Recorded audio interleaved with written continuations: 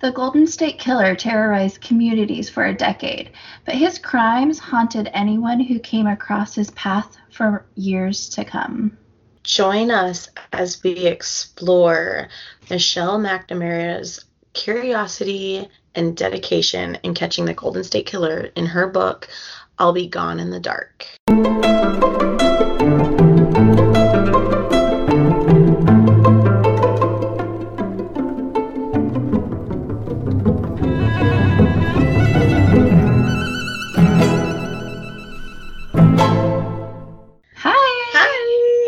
Hi. It's Sheila. It's Josie.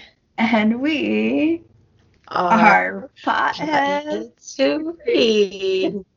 We got that a little bit better this time. That was a lot better this time. Practice makes perfect, I see. Yeah. How is everything going? Good. I feel like it's been really busy this month. Not as busy as December, Christmas time busy, but just busy with starting school and getting into that and just trying to do everything that I'm supposed to be doing. But it wasn't horrible. It's just busy. Yeah, I understand. It's the end of January, but we'll be releasing this in February.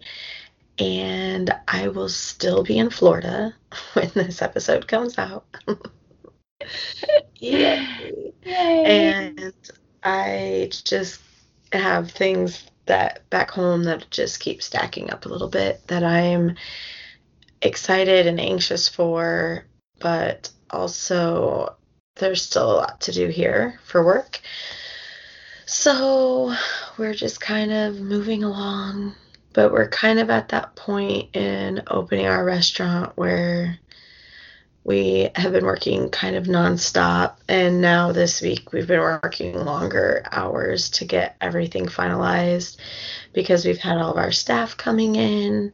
So we're doing a lot of stuff when the staff leaves.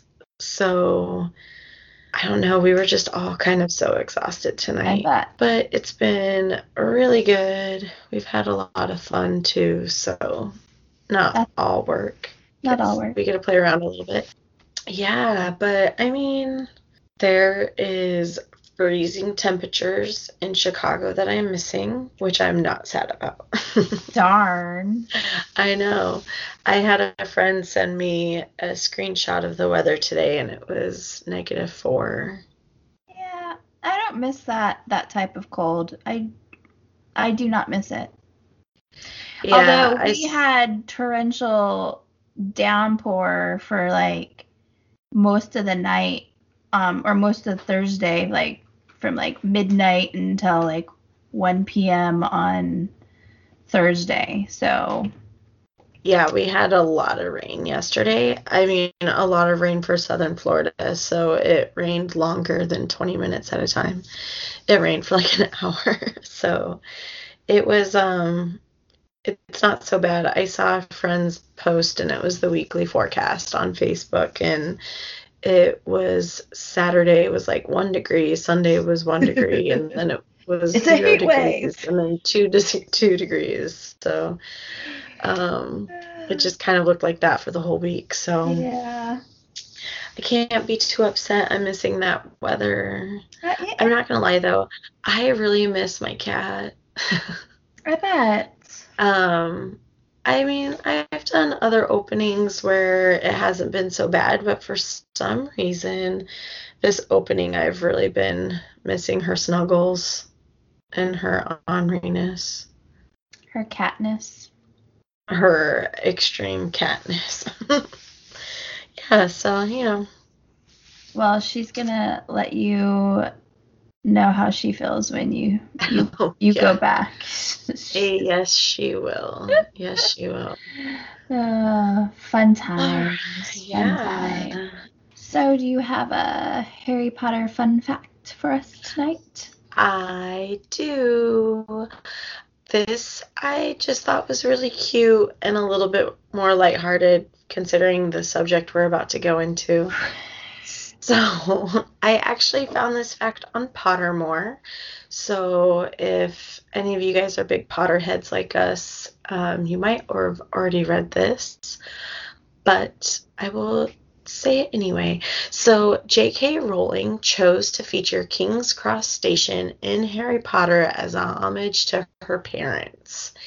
In King's Cross Station, J.K. Rowling revealed that the London station had special significance for her, hence its importance in the Harry Potter books as the gateway to platform 9 3/4. Of course, a train is also the setting on which J.K. Rowling thought of the concept of Harry Potter in the first place. So the moral of this story is to take more trains, clearly. My son Dash would probably agree with that. He would absolutely agree with that, as he really loves trains. He loves trains. I mean, he's not like he was when he was really little. Like, yeah, between like 1 and I'd say 5. It was about when he turned 5 that he started having more interest in other stuff. But between 1 and 5, it was constantly train this, train that, train this, train that, and all the trains. And then when he hit 4.5 or so, all of a sudden he was like Mario and superheroes, and so he's definitely branched out in his favorite department. But he still loves trains, like, because we used to live up in Virginia, and there was a little town that we always went to called Quantico. And there was a train station there, and when my husband went and got his hair cut every week, Dash and I would go to the train station and just sit there and watch the trains go by. And he was always like, can we get on the train and go? And we never did go from Quantico, but we did take a train up to New York City one time. So that was his huge highlight as a 4-year-old, was the train to New York City. He still talks about it. That's so funny. I do remember when I was there for his 5th birthday, we did go see the train at Quantico. I remember that. No way. We would never do that. So weird that we would do what the 5-year-old wanted, but we did. Well, what's funny is, like, when we would go to the train station and just sit there and watch the trains, like, sometimes people would show up to, like, get on a train, and Dash and I are just sitting there, and the people would be like, so do you know what time the train is coming? I'll be like, no, we just come here and watch the trains. Like, I'm like, we're not customers, we're not gonna ride it, we're just here to enjoy them. Yeah, like, we're just crazy and watching them. So they are really impressive machines and modes of transportation. So they really truly are. And being down in southern Florida, they just created this really crazy fast train that makes 3 stops. And I believe it's West Palm, Fort Lauderdale, and Miami. Oh, wow. And it's the super fast speedway train. And we actually saw it go by one day, and it was insane. Yeah, they had those when we lived in Japan. I don't know. Well, I don't know if it's the exact same one, but they have a super train or something like that there that they're pretty fast. Yeah, it cuts the train time down by like a half hour or something like that. So crazy. I know. So crazy. All right. So I'm honestly just really excited and ready to dive into this. Me too. The murderino in me is super excited about this. So I picked this book, and this is I'll Be Gone in the Dark by Michelle McNamara. Sorry, I screwed that up the first time. Oh, I say McNamara. McNamara? McNamara is how I say it. Okay, so maybe I did mess it up. All right. Okay, so I'm going to go ahead and read the synopsis really quickly. For more than 10 years, a mysterious and violent predator committed 50 sexual assaults in Northern California before moving south, where he perpetrated 10 sadistic murders.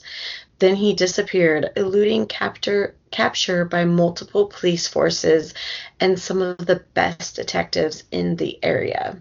3 decades later, Michelle McNamara, a true crime journalist who created the popular website TrueCrimeDiary.com, was determined to find the violent psychopath she called the Golden State Killer. Michelle pored over police reports, interviewed victims, and embedded herself in the online communities that were as obsessed with the case as she was. I'll Be Gone in the Dark, the masterpiece McNamara was writing at the time of her sudden death, offers an atmospheric snapshot of a moment in American history and a chilling account of a criminal mastermind and the wreckage he left behind. It is also a portrait of a woman's obsession and her unflagging pursuit of the truth. Utterly original and compelling, it has been hailed as a modern true crime classic, one which fulfilled Michelle's dream, helping unmask the Golden State Killer. So I picked this book because I like true crime. I've always kind of been somebody that's been drawn to like the whodunits. My husband, he thinks I'm weird because I like to watch all the like ID channel shows, and at one time he even said, he's like, why do you like watching this stuff? Are you trying to figure out how to murder me or something like that? I could see your husband saying that. I'm like, no, it's not that. It's just, it intrigues me. And it's the, just figuring it out if you can. It's not because I like people getting killed. I like the unknown and the puzzle of it. It's always been something I've liked, that it was a puzzle.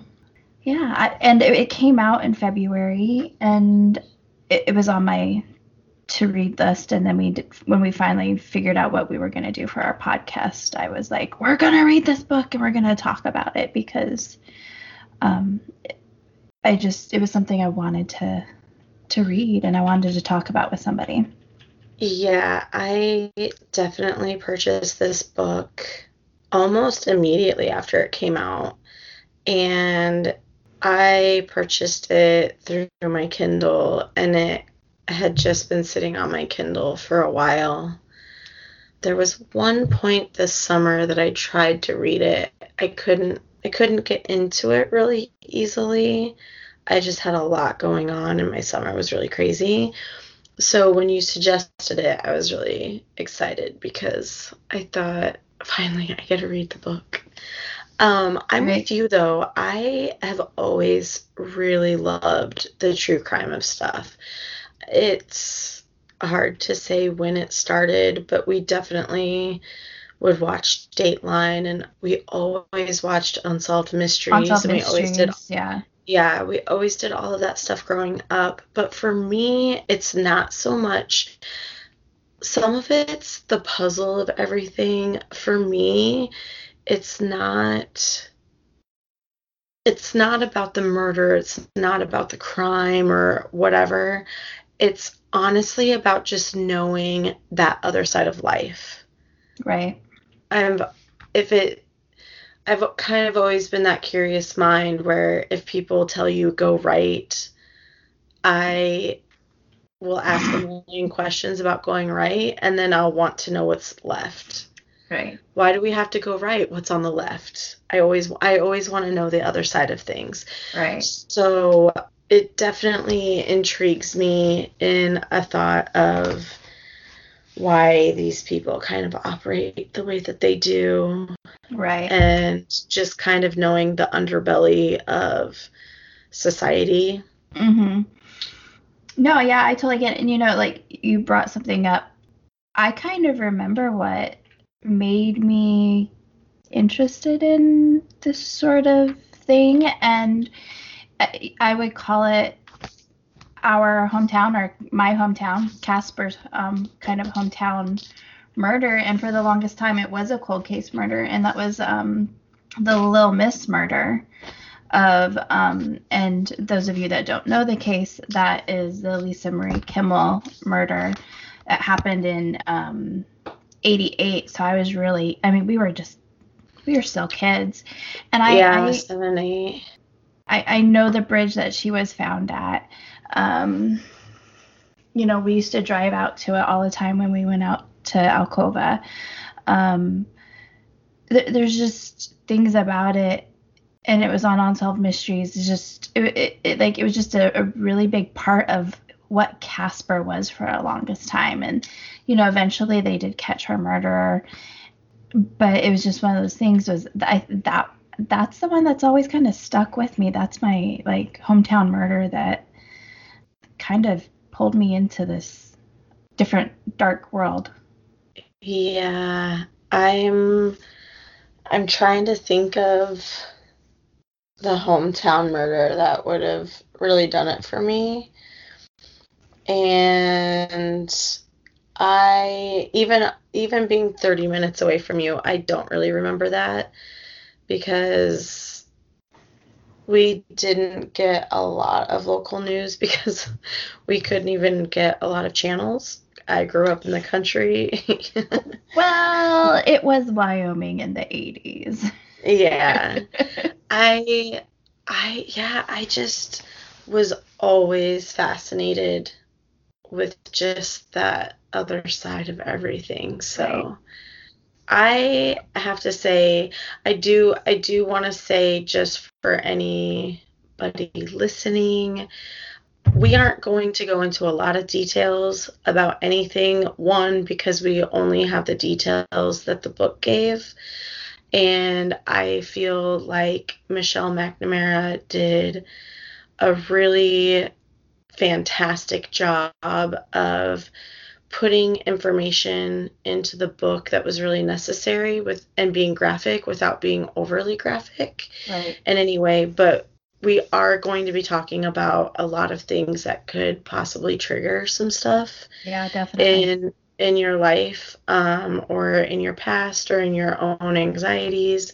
So I do just want to put that out there. This is definitely not a light story. No, it's not.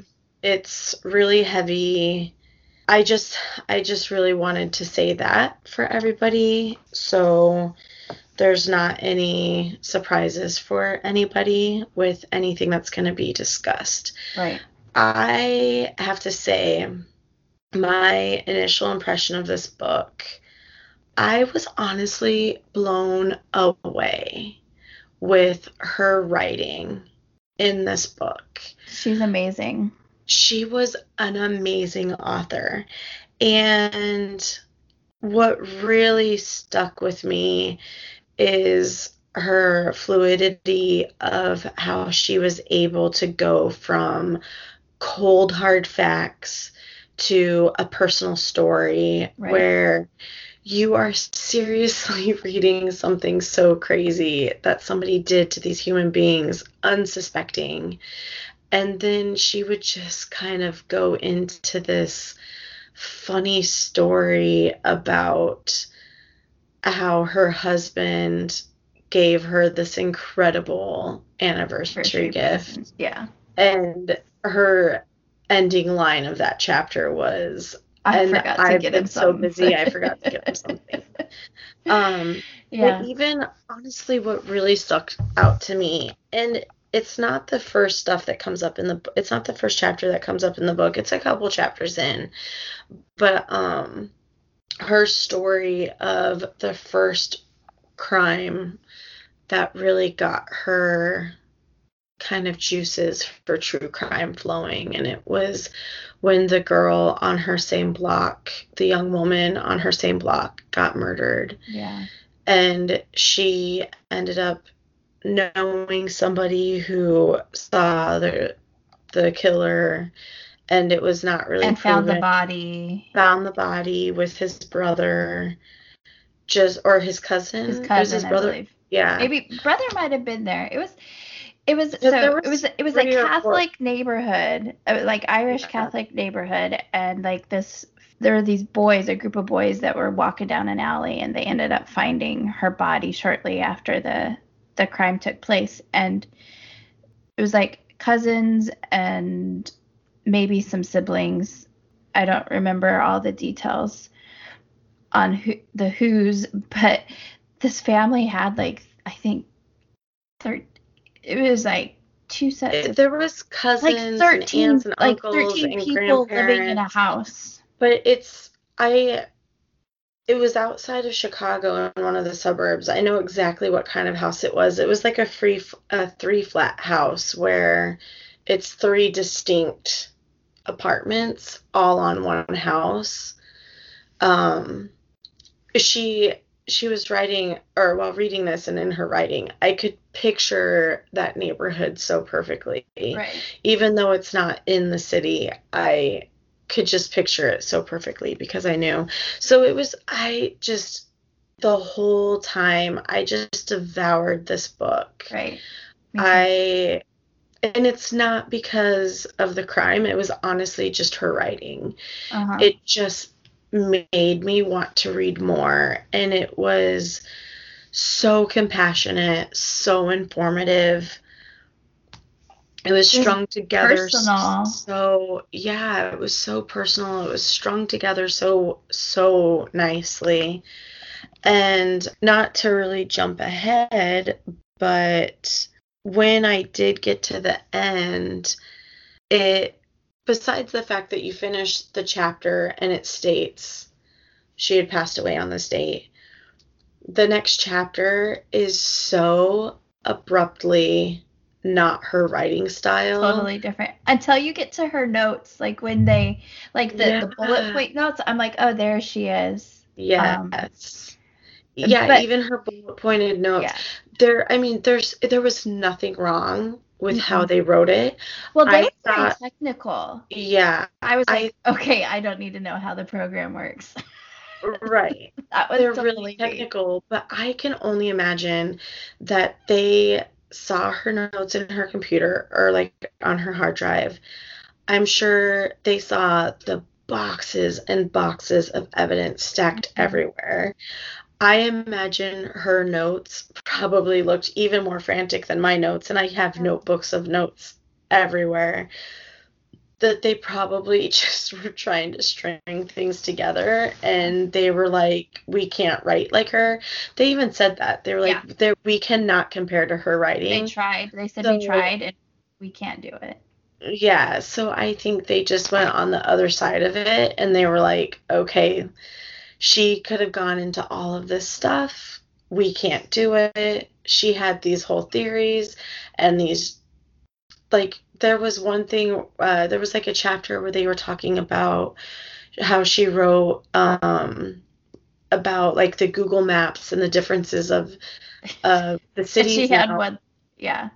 And she had been working on some, like, this theory that she was writing about, and they didn't even include it. And I would have loved to read that just to see how she wrote it and how her mind thought about it, especially since by that point she had already connected with Paul Holes, and they had already been working together a lot. Right. That I would have loved to read it, but I'm sure they just saw all these notes and they were like, okay, where do we even start? 1, 2, we already know we can't write like her.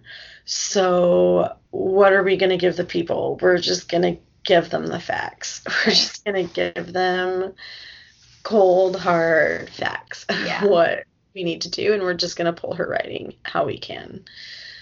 Yeah. And I mean, they did what they did, and it worked. It worked with what they had to do. Absolutely. And they couldn't, there's nothing they could have done different, I don't think. Absolutely. I don't think they could have. And honestly, I felt like how they ended it, because they were a little bit more technical, they were a little bit more statistical. I honestly didn't really mind it at the end when I read everything because it just was one of those things where this was the emotion of it. This is why this case sticks with people. Right. This is why you have detectives who worked on the very first case of this person and why it has stuck with them for 30, 40 years. Yeah. And then it was like, and this is the reason why, because this is what the facts are. And this is where we're at, and this is what we want to go with it. Right. So it was really fun. And I'm not going to lie, because I didn't read it right away when it came out, we did read it with the pleasure of knowing that they caught the Golden State Killer. Mm-hmm. Just a few months after the book came out. Yeah, just a few months after the book came out. So we did have that kind of satisfaction of an ending. Yeah. Where as I was reading this, if they wouldn't have caught him, I think this book would have affected me a lot different. Right. I think it would have been, I mean, it's already a really heavy book, but I think there's an ending. Like, there's an ending. Yeah, and there's an ending, there's an outcome. You, like myself as the reader, I had the satisfaction knowing that when they were like, and he still was like, they couldn't find him, I found myself about halfway through the book being like, no, but you did find him. You got him, yeah. Especially when it came to when Paul Holes entered the story. Yeah. Because he would talk about his disappointment, and Michelle McNamara would write about how they would bring each other suspects or evidence and they would get so excited and then nothing would pan out and they had so much disappointment.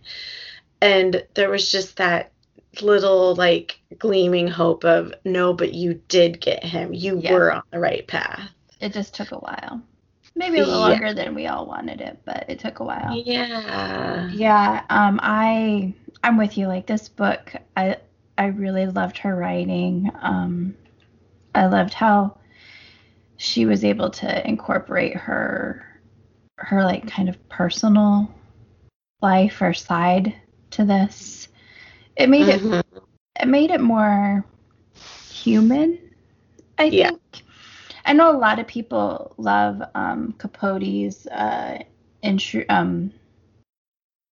Cold Blood. In Cold Blood. I'm like, in True Blood, and I'm like, that's not even right. I'm like putting True Blood and In Cold Blood together. But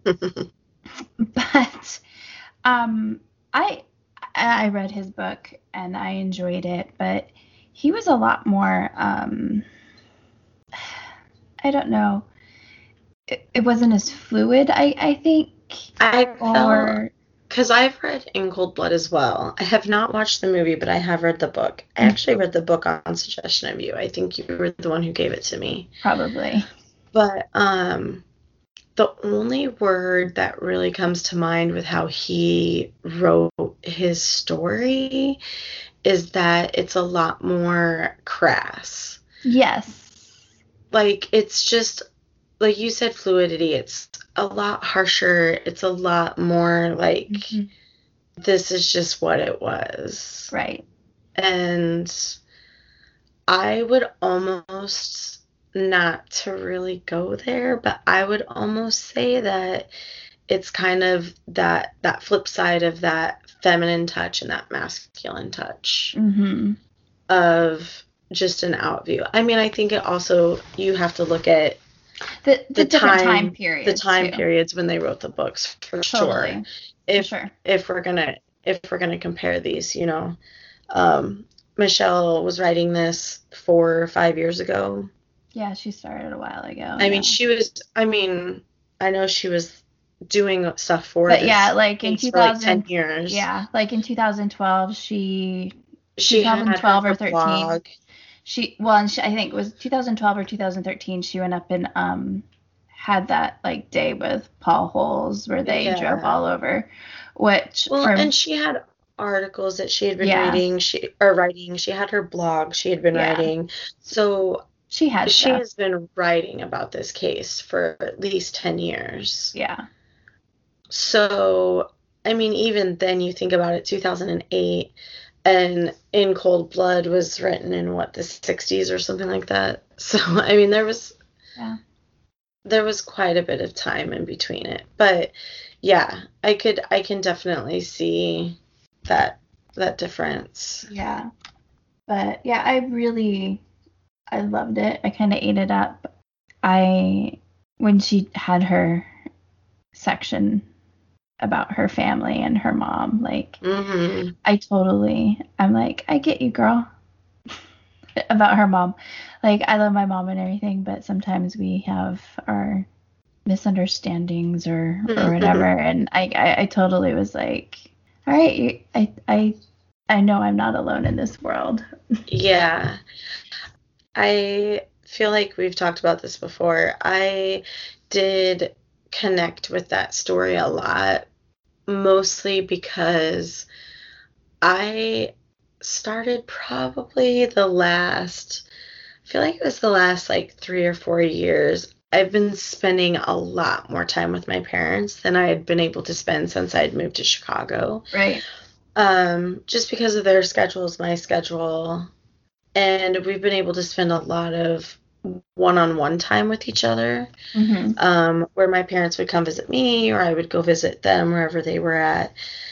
And it kind of brought back all of these memories of things that I said or did to them as a child.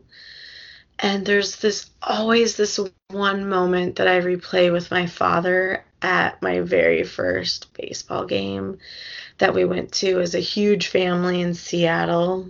And I was probably 10. And I was being that bratty 10-year-old. And my dad tried doing something really nice for me. And I kind of threw this fit and I was like, no, I want this instead. He bought me this baseball that had a bunch of like the Mariners like stamped signatures and stuff on it. And I was like, no, I want this baseball because I just thought that I could go get autographs because I just was 10 and had no idea that like where we were sitting compared to where the players were or whatever. And I didn't say that to my dad. I just remember throwing this fit. And my dad I just remember the look on his face where he just was kind of defeated. And he just got up and went and bought me the baseball that I wanted. And I think about that moment, like moments like that, where I wonder what I know I would beat myself up if those were the last moments I had with them, or like those were the last impressions that I had with them. Yeah. Well, and there's even that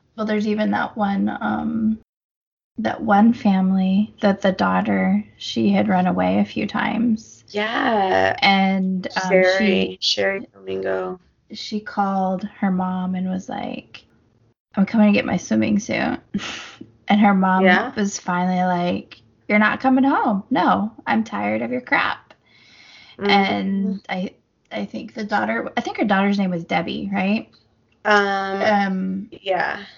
And she basically is like, I hate you. I don't love you.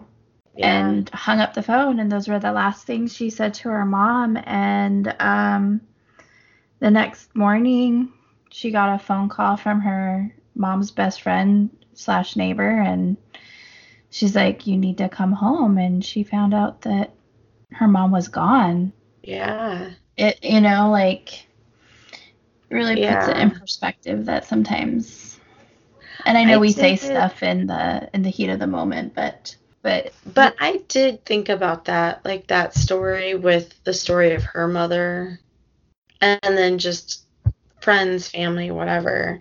But then to even add on to that story, so not only did she lose her mother and have that as her lasting impression, she then, how old was she when all of that happened? She was a teenager. And then she was like 16?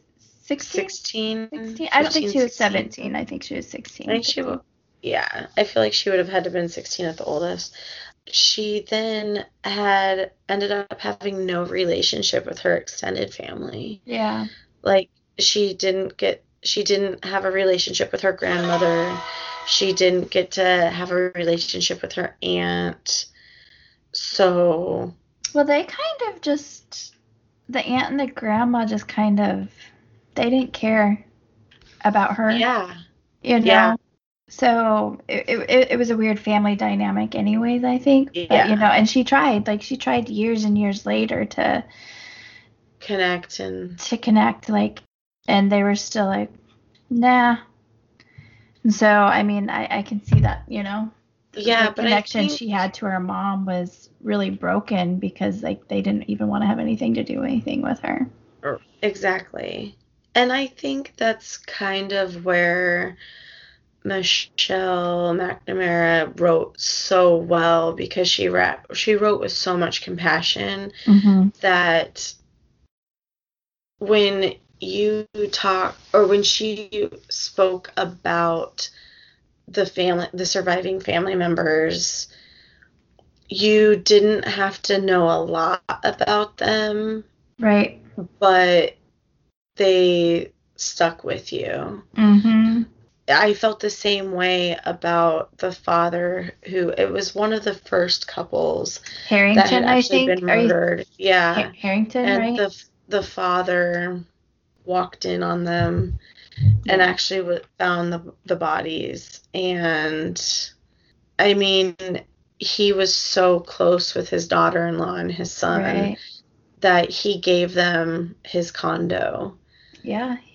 And he was, like, over every weekend to help them do stuff around the house. Yeah, he was helping them fix it up. They had weekly dinners. They were extremely close. Very close.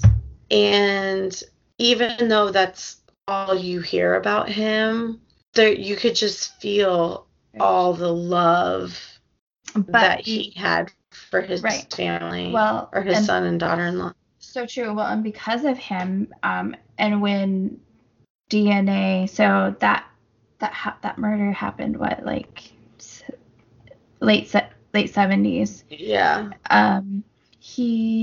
DNA kind of came noticed in 84, but it wasn't until like 96, 97 that they started testing all the these old cases.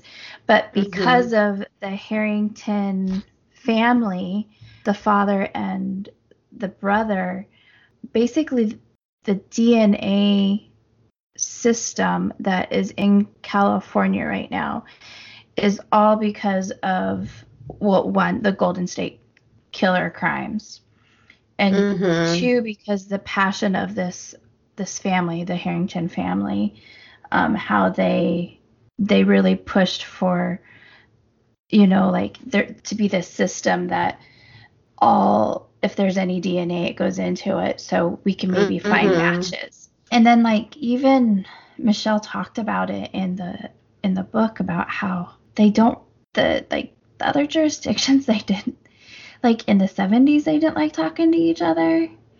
And then 20 years later, in the 90s, they were a little better about it, but they still didn't like to do it. They didn't like it, and you even had that one sheriff's office that flat out refused to believe they even had any of the same cases, that they weren't even linked. Right. And so it was just flat out refusal. Right. They just said, nope, that does not fit our MO. We don't think it's the same guy. There's no way he could have attacked our town. Try the town down the road. Yeah, basically. They might have one. And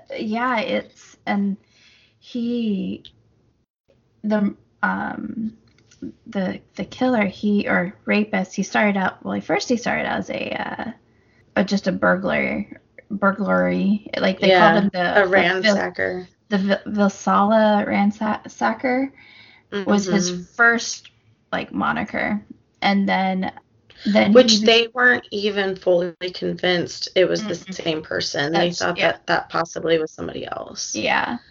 And then he when he did up his game, well, first he tried kidnapping a girl, and that did not go over well. But he ended up, that was his first murder too, was he didn't kill the girl, but he killed her father when the father was trying to save the girl. Yeah, totally by accident. And then he went on to raping, and like he did like 50 rapes in like a 2-year period or something like that. Well, I think he did. I actually wrote this down. He did over 55 rapes that they know of, right, in the 10 years. But in the first couple years, they had 2 a month. I think it was like from October to that following May.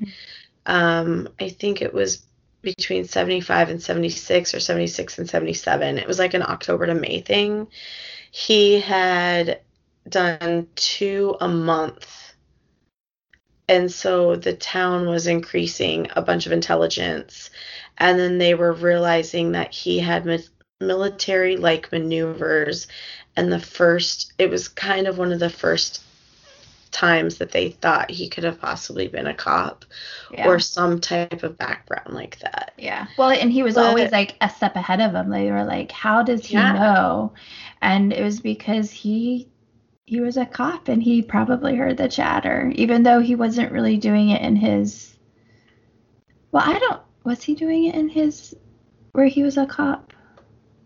I'm not 100% on that timeline.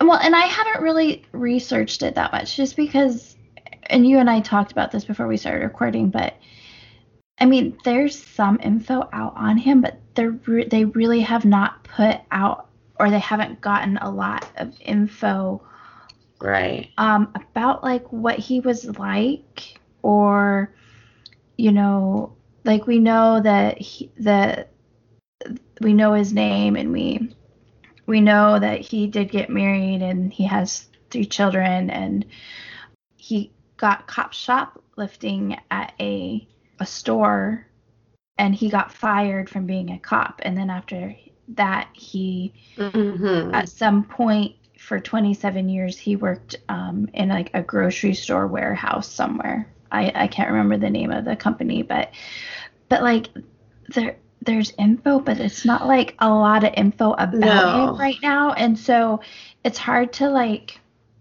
piecemeal where everything is. And that's the other thing. Like I'm like, when I started this book and when I finished it, I was like, I needed a map so I could visually like put dots. I just needed a chart and a map or something. And so when I got to the third section where the 2 men kind of took over after she passed away, where they show all the maps. They have some, like, but it wasn't like what I needed. Like, it helped, but it didn't help me enough. But I was like, whoa, I totally needed to be writing like down the dates and the locations, just because I wanted to like visually see it than others. For a while, we lived in Central California. So like we lived in Monterey for a while, which is the Bay Area. We were 2 hours away from San Francisco. San Jose was an hour and a half. Santa Cruz was an hour north of us. So a lot of times when, like, not necessarily the little communities that they talked about, but when they talked about San Jose, I'm like, oh, I know that. But I can guarantee you I probably drove by some of those communities when we went up to San Francisco or San Jose. Oh, yeah. So it was, and like and sometimes they talked about, oh, well, he's going down the interstate, so his next stop is going to be Monterey or Santa Cruz. So for me, like, it really kind of hit me like how close everything was. And Sacramento was, I think, 3.5 hours away. So it's a bit farther from us. But yeah, I mean, my parents just went to Sacramento this past spring or summer, early summer. So it was just really funny to kind of think about my parents' trip and what they did and how just easy it was. And I'm reading all this stuff, and it was the same area, definitely. Yeah. I think the thing for me that really stuck out was how paralyzing he made these communities. Terrified them. They had one of the victims once he moved to the couples, one of the first husbands, I can't remember, all of the names in there of the victims were pseudonyms, and unless they were the victims that were killed. Right. So I don't really know if this is his real name, but in the book they called him Philip. Mm-hmm. And I was so taken back by how Philip and all the other husbands just started searching the streets from 1 a.m. to 4 a.m. every single night. Yeah. They would just do what they had to do during the day, sleep when they could, and then for 3 hours every single night, they just searched for blocks and blocks and blocks, scanning for him. But then it was so much more. So he was the Night Stalker because of all of his peeping and everything. Some of the rapes were building up. But then Richard Ramirez came out, and they called him the Night Stalker. So this guy became the original Night Stalker. Right. Which gets kind of confusing because now you're like Night Stalker, original Night Stalker. But then you were just talking about like the East Area, and then he became the East Area Rapist, which then gets really confusing because now his acronym is ONSEAR, and they were hyphenated. Right. And which I think is why Michelle McNamara created the Moncur Golden State Killer. It just makes it easier. He was kind of all over the state. Yeah, he was. But I think it is important to really drive home how paralyzed these communities were because of him, because they didn't know when it was going to happen. They didn't know if it was over yet. He would leave an area for 8 months to a year, and then all of a sudden he would come back. And sometimes he would hit like within a day or two of the last. There was like one point, wasn't there one day where he did 22 hours? It was a double attack, and they were a house away from each other. I think there was one house in between them. Yeah. And it just went really crazy. So I do want to read this little paragraph from the book. By May 16th, a surge of newly installed floodlights lit up the east side like a Christmas tree. In one house, tambourines were tied to every door and window. Hammers went under pillows. Nearly 3,000 guns were sold in Sacramento County between January and May. Many people refused to sleep between 1 and 4 a.m. Some couples slept in shifts. One of them always stationed on the living room couch, a rifle pointed at the window. Only a madman would strike again. These people lived in so much fear. Terrified. But then at the same time, they took so much into their own hands. The husbands created that watch. You have the couples who did a bunch of their own stuff to kind of make their own security. Mm-hmm. He would just make this little slit in the window screen, unlock the door or unlock the window, get in, and then he just appeared out of nowhere. Well, let's touch on that.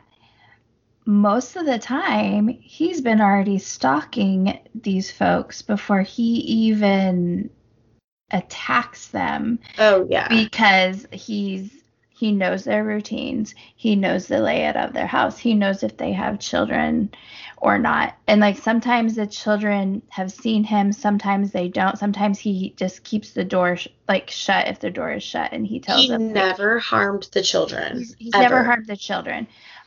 He never harmed any of the animals. Yeah, well, except for that dog, that one situation with the dog that found him, which was a really weird situation. But like, what, I can't remember which case it was, but he had, and he would hide in the house. Like, he could have been in the house for hours before he even attacked. Yeah. Because in one instance, the husband had a pistol, like on the nightstand or under the pillow. I'm not, but it was nearby, and he grabbed the pistol, and Golden State Killer goes something to the effect of like, "You're gonna need these," and he's holding the bullets in his hand.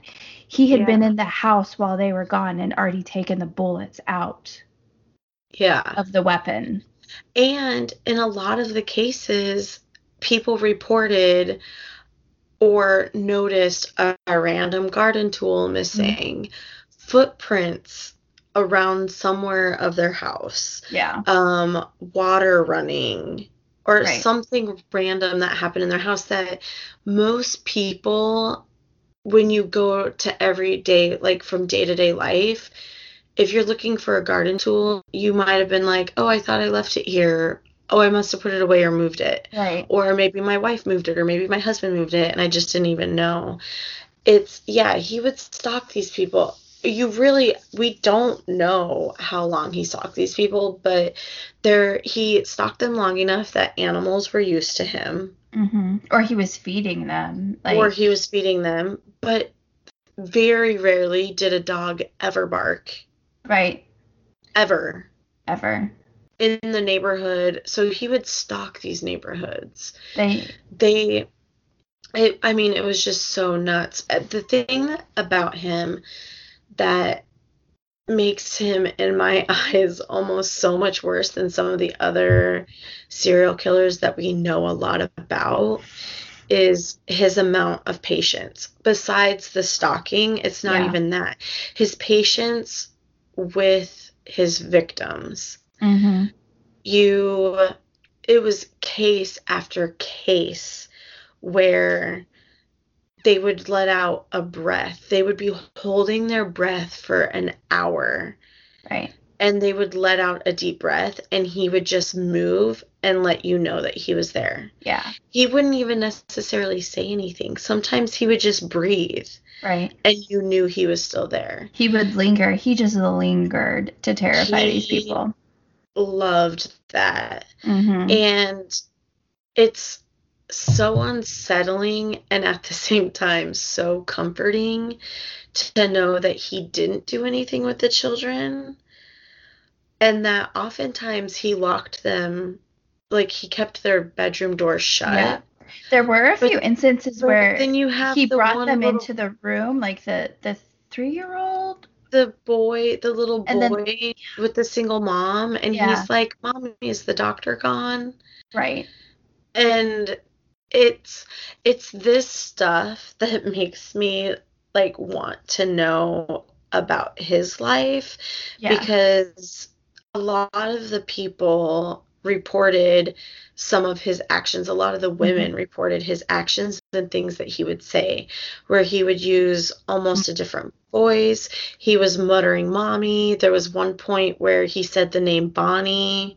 Yeah. And Bonnie, I know you haven't done any research, but Bonnie is actually, that name is also one of the things that helped pinpoint who the actual killer was, or the actual suspect was. He had a fiancée at one point named Bonnie. Which is what, before they solved who it was, they had guessed that it was somebody important. Somebody important in his life, a girlfriend, a fiancé, a spouse. Possibly like a spouse or a sister or a parent or something like that. Yeah. So Bonnie was an important, like, kind of person.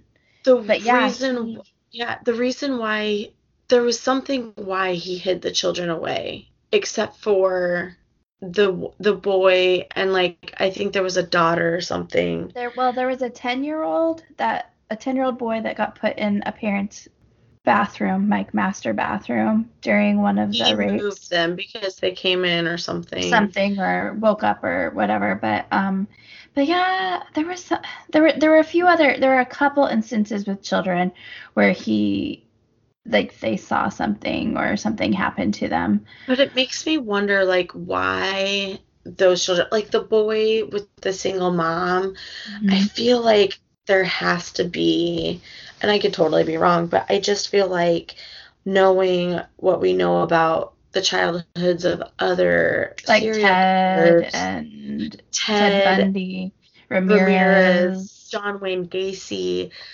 all of the, like, I mean, they all have some. There was just some serial killer I listened about in England in the 20s and 30s, and you even know about his childhood, right? And the stuff that happened to him and how it directly related to his crimes as an adult and how he did it and what he did and how those connections were there. So it just makes me wonder a little bit more, which I do want to do a lot more research on him, which I know you told me I kind of went down the rabbit hole. There is not much of it.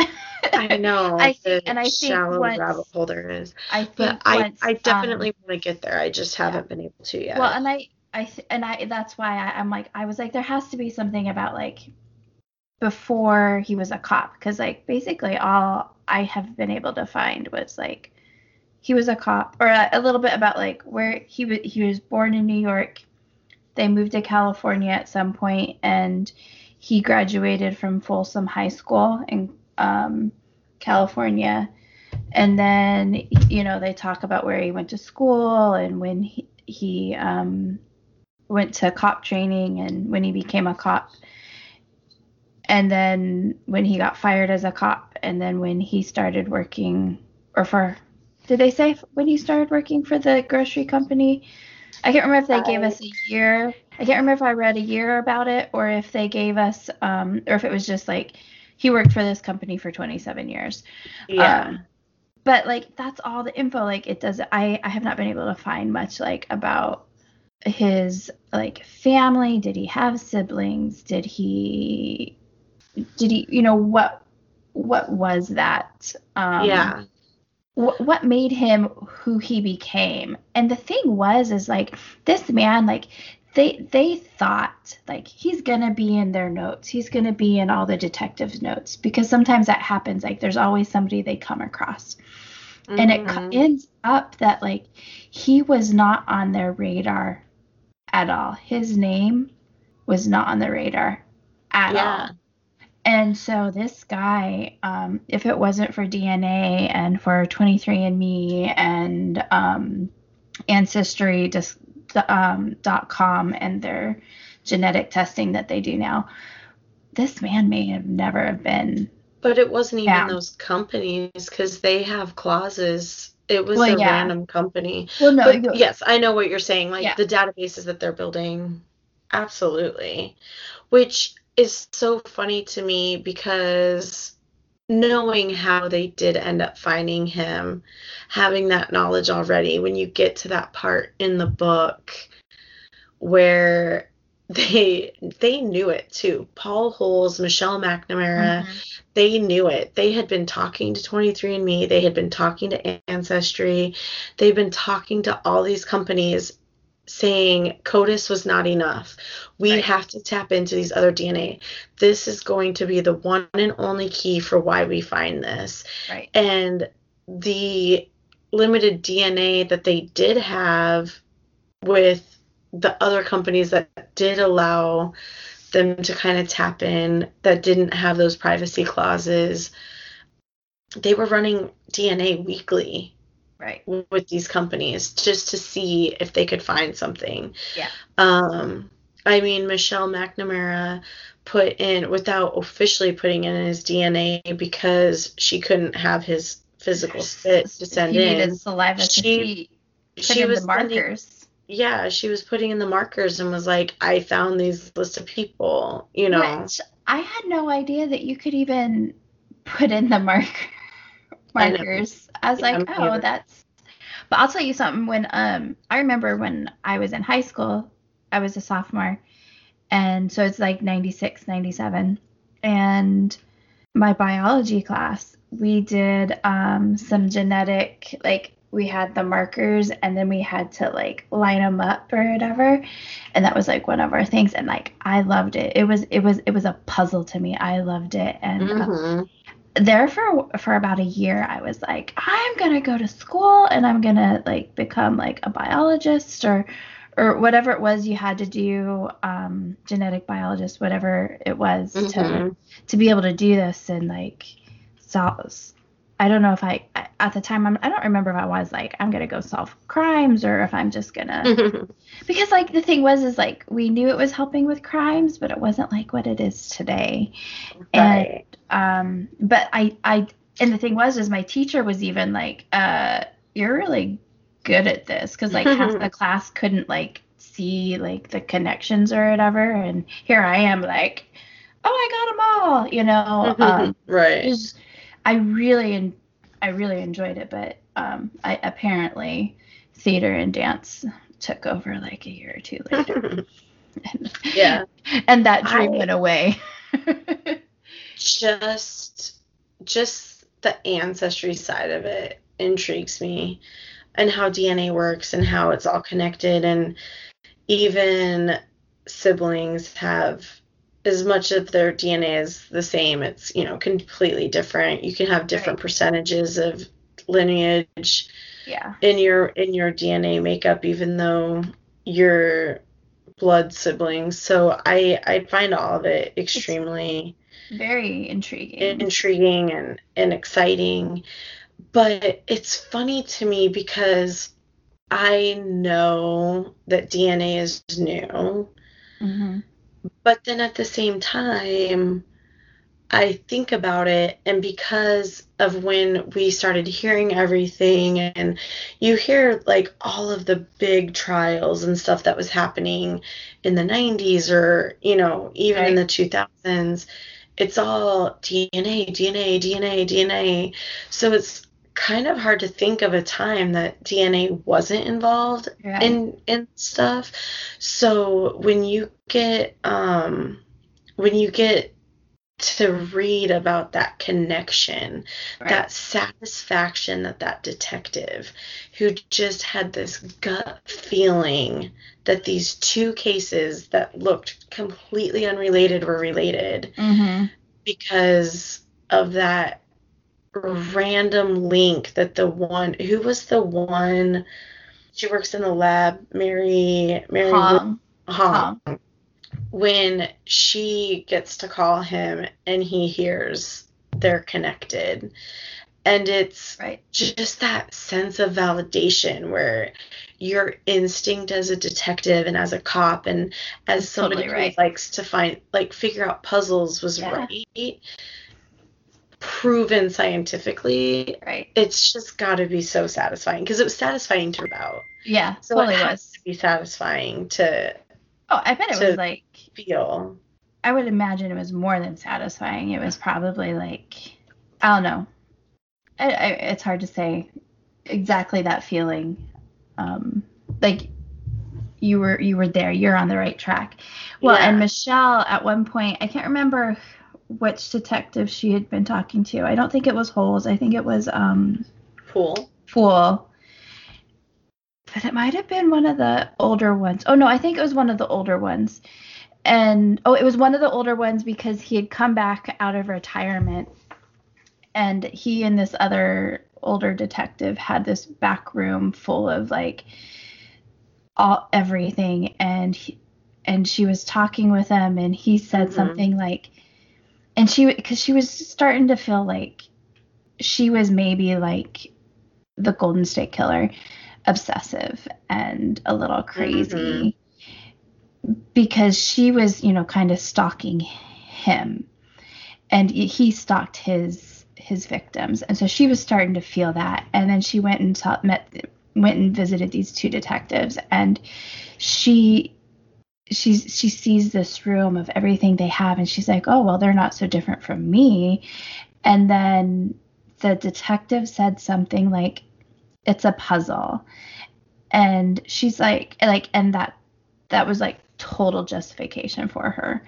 And I talked about that earlier. Like, for me, that was always something that really intrigued me. I always liked the whodunits, the Dateline specials. I always liked to watch them, and like I like to figure out if somebody did do it or didn't do it. And the thing was, is there's this one Dateline, and I think it was probably 48 hours too, but I don't remember the name of the people, but it was this young boy, like 18, maybe 19. He was a college student. He gets accused of killing like a local man who was like I want to say he was like a broadcaster or something like that. His buddy that he was with, or maybe a friend or somebody that was like an acquaintance, ends up saying that, yeah, he and I did it, or blah, blah, blah. And the kid was like, I didn't do this. And I'm like, that kid didn't do it.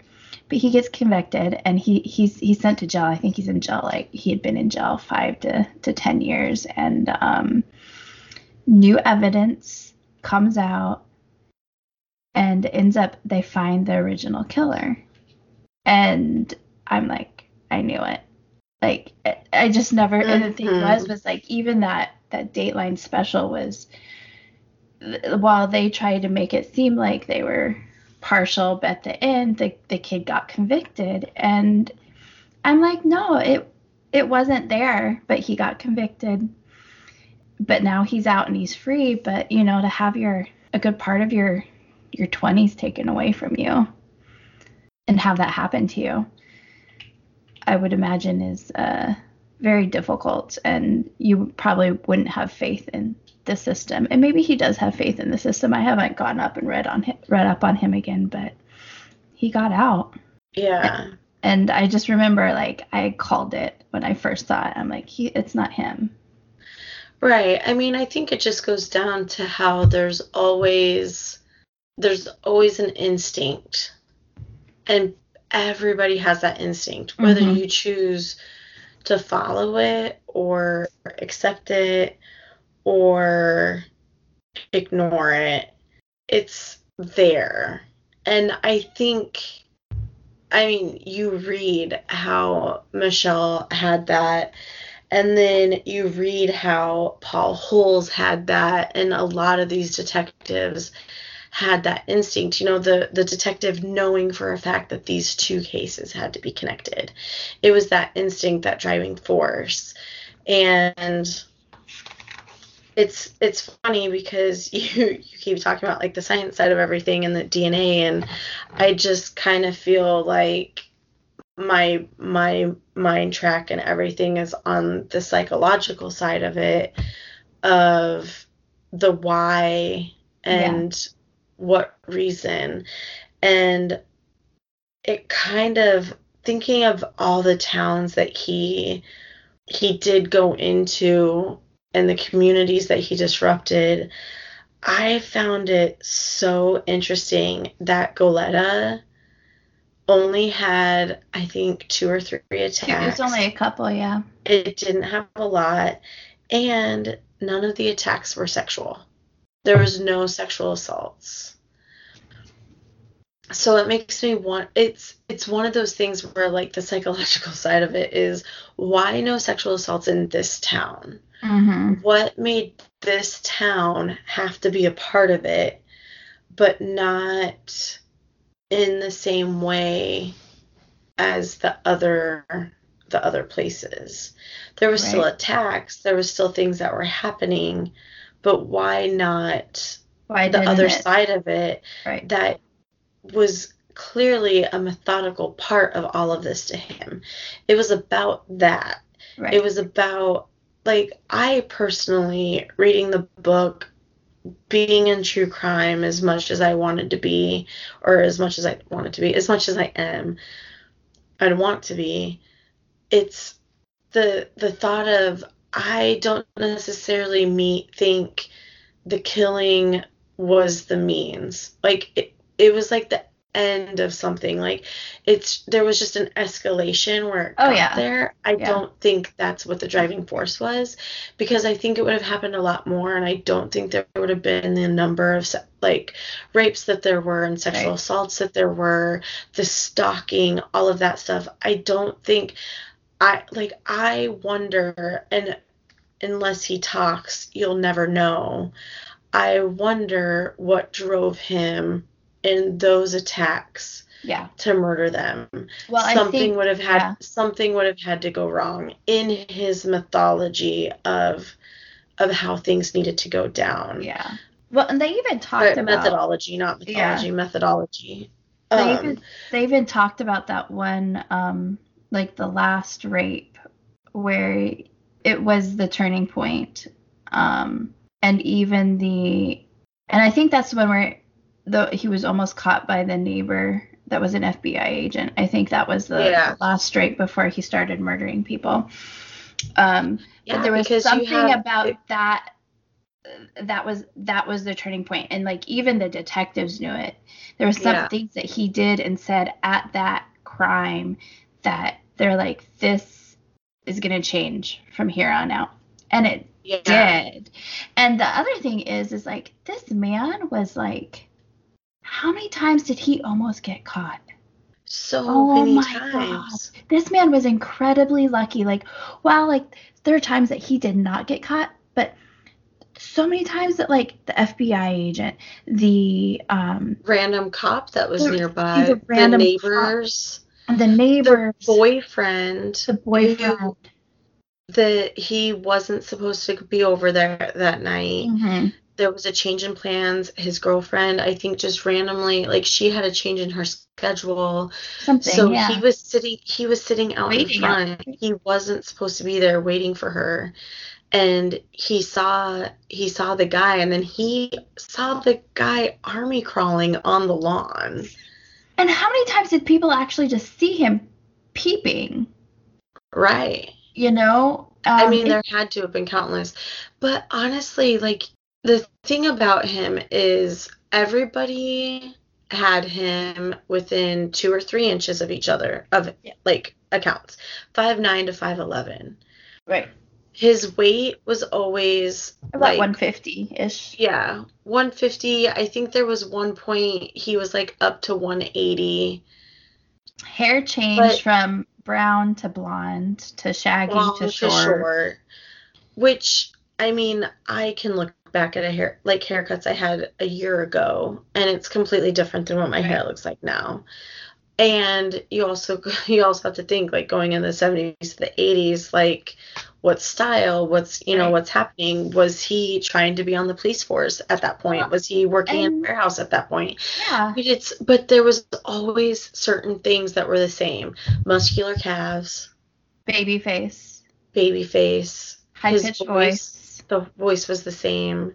His incredibly small penis was always the same. So small. So it's just so funny that the things that they know for sure and the things that were kind of speculated, or the what ifs, were still so similar. And it's kind of one of those things where you get these descriptions that could be anybody. I could name like 5 people right now who probably fit that description. So he was unassuming, and even if he was off a little bit, like you were telling me about the neighbors, where that the few people that have come out were just like, yeah, he was really volatile, you know. But then, like the couple, there was something unassuming about him, because he knew layouts of houses, so he would walk in the neighborhoods. He went to maybe open houses for realtors. Yeah, he had to have been to open houses. And Michelle even says in the book, he would have been the guy who didn't ask any questions. He would kind of blend in. You would almost forget that he was there, because that was his thing. He was patient. He could step back and remove himself and only be known when he was ready to be known. Yep. So he was a wallflower to the 10th power. Mm-hmm. And think about how many people had day-to-day interactions with him that probably didn't even know in the neighborhoods that he was attacking, right, because he would have had to have been there figuring all of this stuff out. Mm-hmm. Random phone calls. I mean, this is a time where they don't have cell phones. Right. Everything is landline. So he had to know and have a place to call these people and do things. So it's just so interesting to me, like, how everything just kind of came out. Yeah. And speaking of also getting caught, he knew, I think, the only thing that stopped him from doing anything else, because you have other serial killers who end up stopping for a little while, and it's usually when they have a girlfriend or they have a wife or they have a significant other that kind of comes in to the picture. I don't think that's what stopped him. I think it was strictly the DNA, because he knew he had DNA everywhere. Well, there was that, but he had like a 5 or 6 year hiatus between his very last crime, like 81 or whatever. He had one, and then like 86 was his last one. And I do think the DNA was part of it, but I think maybe why he didn't do anything for that long period was he did settle down. He did have young children that were born early 80s to late 80s. So there was that. And then I do feel like there was something happened in 86 that made him want to go back and try to be who he was. Well, something triggered him. I feel like, I mean, because they were still randomly kind of like goading him a little bit in the news. Yeah.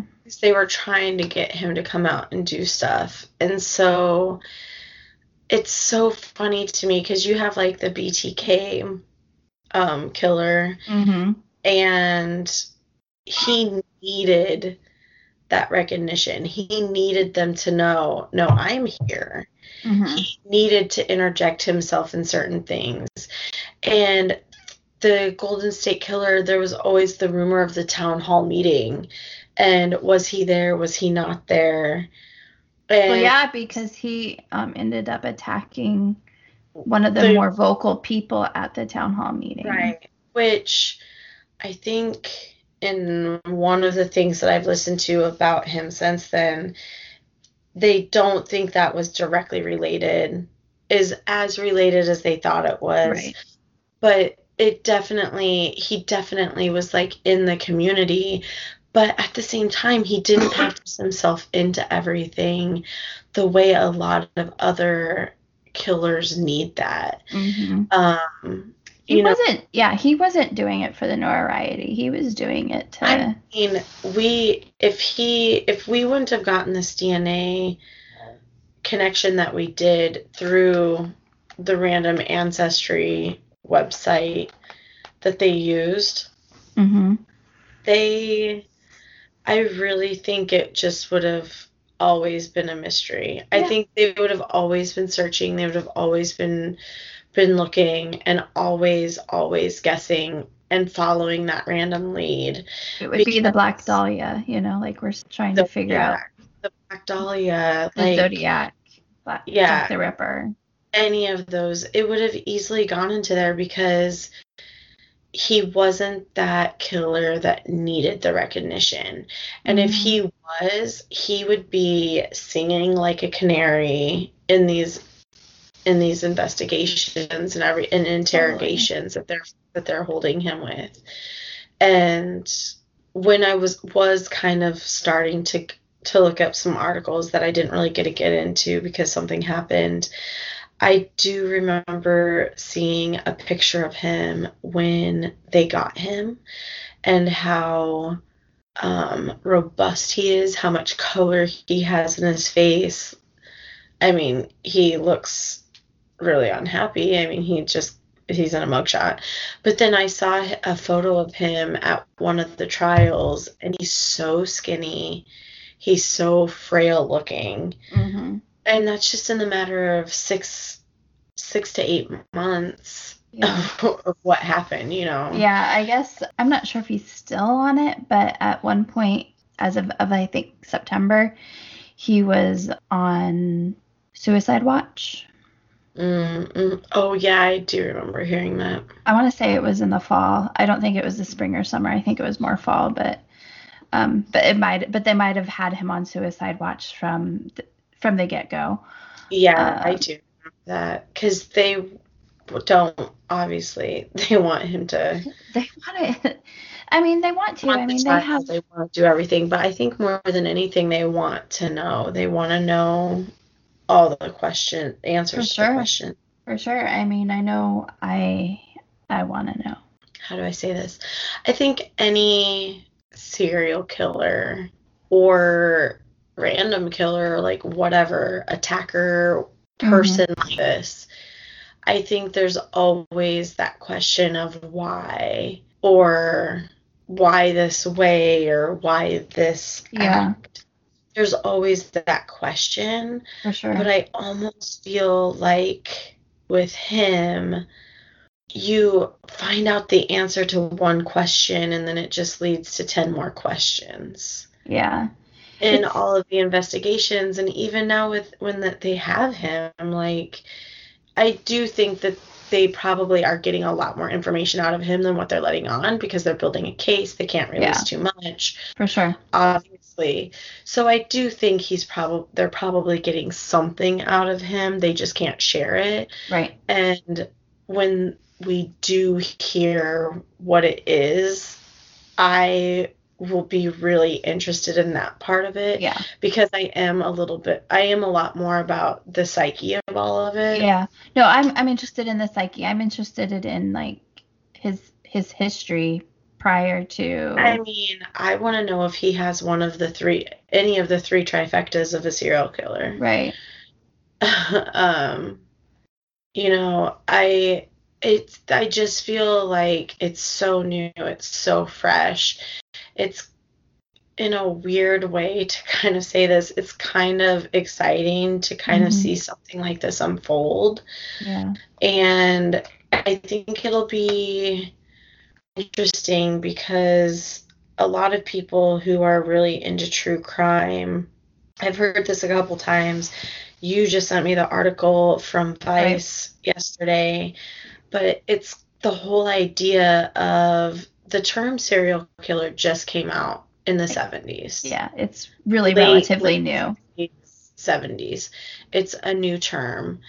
And it's the whole idea that, like, what drives this? There's always been this darker side of humanity. History is full of it. But I was listening to another podcast, and they were talking about how with technology and the fact that different jurisdictions actually communicate now, you can type in one thing in New Mexico and it's going to pop up in New York immediately, that we're catching people a lot quicker, so we don't really have the serial killers that you get from the 70s and the 80s and even into the 90s. I would even go as far as like the late 60s, just because of Manson and his cult and everything. But well, I'd say like, you know, there's this whole idea that because of technology being so ready at everybody's hand, we're not going to see the serial killers that you see from that time frame.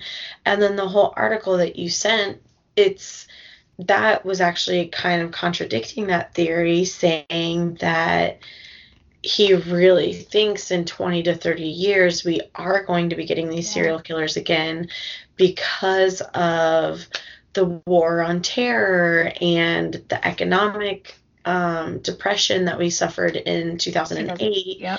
that you're going to be getting these families where fathers or feel mothers. like they can't, or mothers aren't around because of war, and then they come back from and have issues from it and have all this PTSD and all these other issues from it. So, and then the economic slump, they're losing housing. I mean, that was a huge housing epidemic. Totally. Where millions of people were losing houses, and now they're having to move to these rundown apartments or these motels, or and you have these parents that feel like they can't provide for their family, and the psychological effect that it's going to have on these children.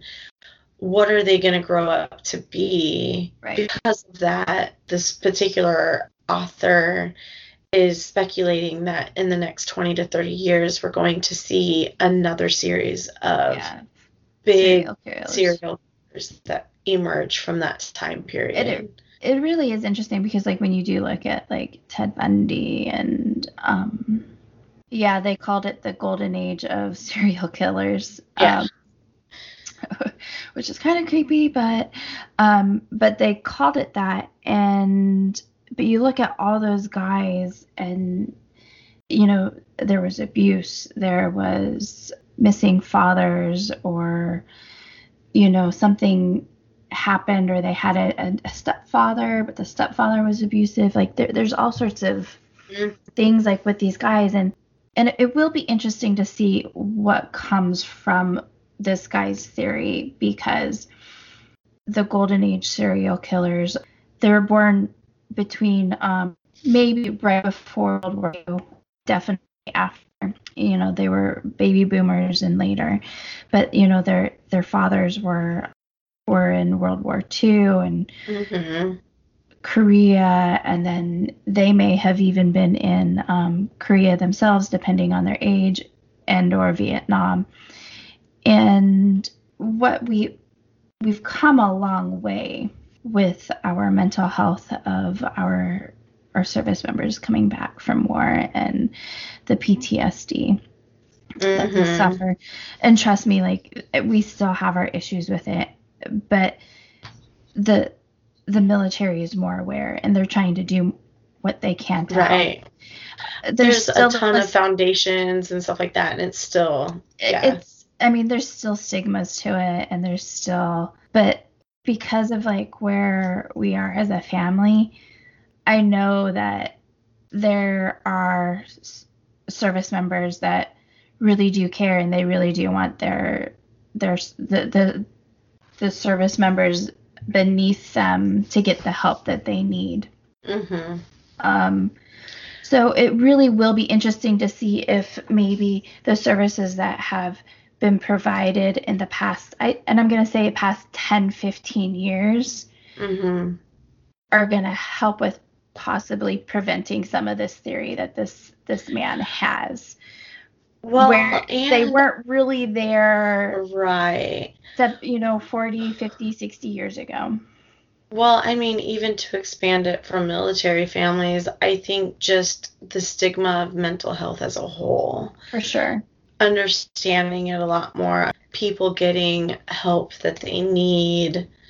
I think just making it part of the everyday vernacular of things that are going on in people's lives, and just needing the importance of having to talk to somebody that's not a friend or a family member, who can kind of have that unbiased opinion that's just in your corner, kind of rooting for you, but helping you and pushing you in the right way. You know, It makes a huge difference. And you're having more and more backgrounds and workplaces realize how important all of that is. So it definitely makes a huge difference. And it just makes me think, where was this man in his life? What was happening? Only thing, when we were talking about the description of him, the only thing that I feel was really all over the place was his age. Yeah. because there would be some people who said he was in his early 20s, and then there were other people, and even the detectives, who thought he was in his 30s. Yeah. So it's just so intriguing to me, that just that side of it and how everything happened.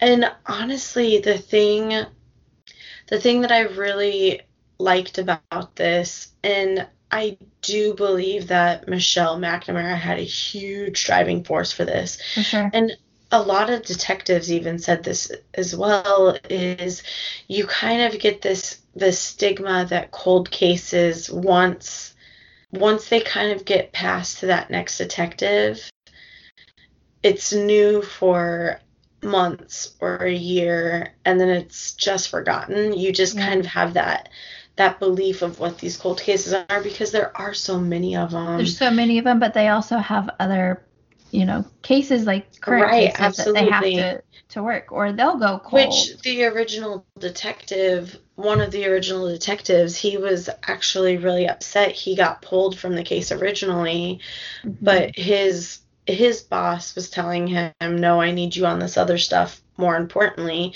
And he went on and had a great career and did things, but these cases always stuck with him. But it was his care for the cases, and then the other people who just brought it in that stuck with him, that really kept us alive. But even Paul Holes, and I think it was Poole and some of the other detectives that she interviewed, they flat out said Michelle was the driving force. For sure. If she wasn't intrigued by this, if she wasn't pushing it, who knows where they would have been. And I mean, and she gave them ideas, and they bounced ideas off of her. There was one of the detectives that she had a conversation with, and she even said, I wasn't expecting much out of this interview. He admitted to me later he wasn't expecting anything out of it. And then she came in with real theories and real thought behind it. Yeah. And it was just kind of this driving force where these detectives were glad that other people were working on it, because they couldn't anymore. Right. Well, it's sometimes, just having an outside person. Right. Giving you an idea that you may not have thought of. And I think, and that's what it kind of came down to, is these Michelle and the online sleuths.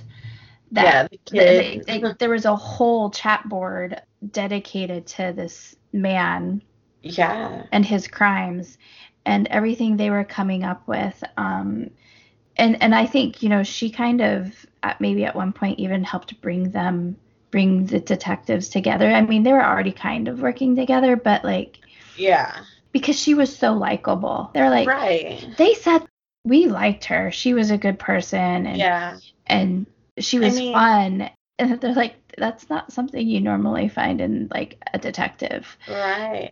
I mean, what was it? It was Orange County. Gave them 30 boxes. 6 boxes or something. It was 2 carloads of boxes of evidence. Yes. That they gave her. And she even said in the book, we had to hurry and pack up before they changed their mind. So, yeah. And you think about it, she was an author. She's, I mean, they can bring in whoever they want on the cases, but really she shouldn't have been seeing any of this information. Technically, she's a journalist, so it's usually the last person anybody in the police department want to give any information to. For sure. But here they are taking 37 or whatever, however many it is, cases of evidence back to what is her home. Contra County, and then to her house. Well, no, she took it all home. She took it all home, and they scanned it, and then she distributed it between all the different counties. All the different counties to get everybody on the same page, because there just wasn't a way for them to all be on the same page. Yeah. Easily. And I mean, granted, in 20 something, whatever, 2000 13, 14, 15, whenever she did this, like, it was much easier because, you know, we can scan stuff much easier and faster and put it on little hard drives. Yeah, it can be downloaded. It doesn't have to be print. And so it was much easier than it was like then in 1996 when Poole and Holes and Fred Ray and Mary Hong were all like finally like connecting the dots between the counties, but they still had the logistics and the legalities that they didn't want to work with each other. Not them, but like the county part of it. So right. I mean, I was reading the book and I made notes, and I really wished I would have written down all of the detectives that actually worked on it, because I don't think she ran into a detective or even a lab worker or anybody who took this case lightly. Oh, no. And didn't have it stick with them even in just like the little bit of it. So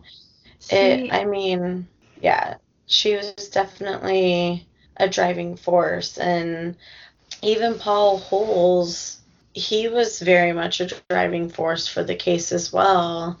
I'd say he was like a turning point for it in the 90s. Yeah. He had that instinct and drive that a detective has. He wanted it, but he just happened to be the scientist in the lab. And so he was kind of the perfect person to really blend those two sides of it and get it. And they even, I mean, he was in contact with Mary, I know you said it before, Hong. You know, they were in contact, and it was like, when you get the equipment, call me. And when I get the equipment, I'll call you. Yeah.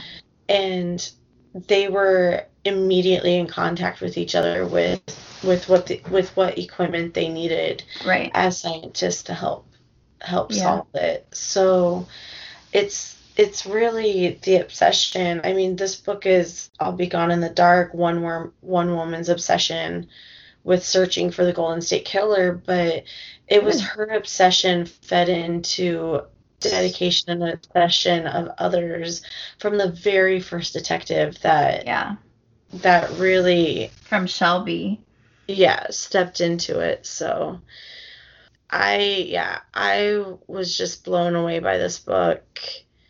It's amazing. There were so many parts. It was so well written. It was so sympathetic and caring in the perfect places, and it gave you the facts in other places, and it was personal. It was honestly, and I think this is something that people forget even in modern news, where the killer kind of gets glorified, but I don't think you read this book only thinking about the killer. Like, throughout so much of the book, I found myself thinking about the victims and what the families were going, and the detectives and the family were going through, that it was actually a story much more about them and what this one person just did to them. Mm-hmm. So even though that's the focal point, that was not really the message you got from the book. It was, these were people.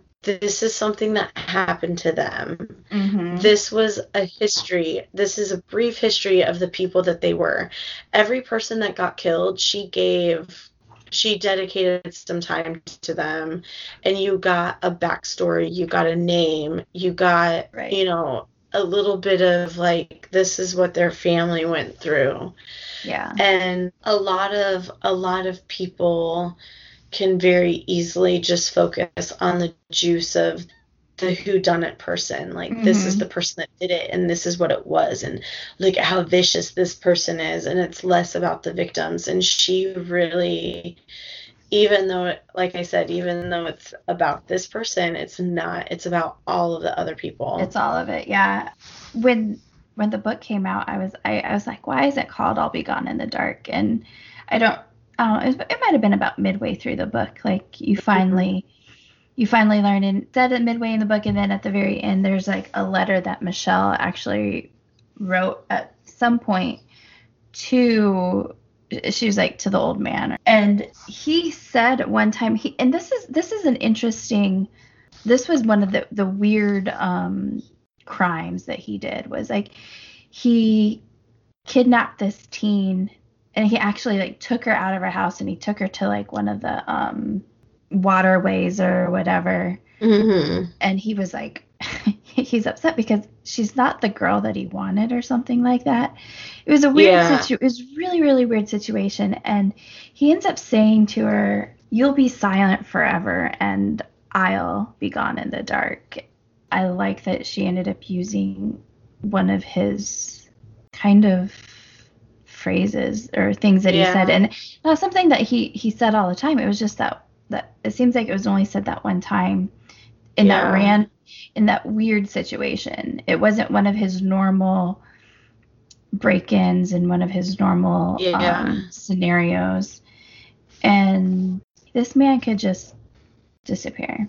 I just remember reading the one part where the detective was not one of the first detectives, but it was one of the later detectives. I wish I could remember which one.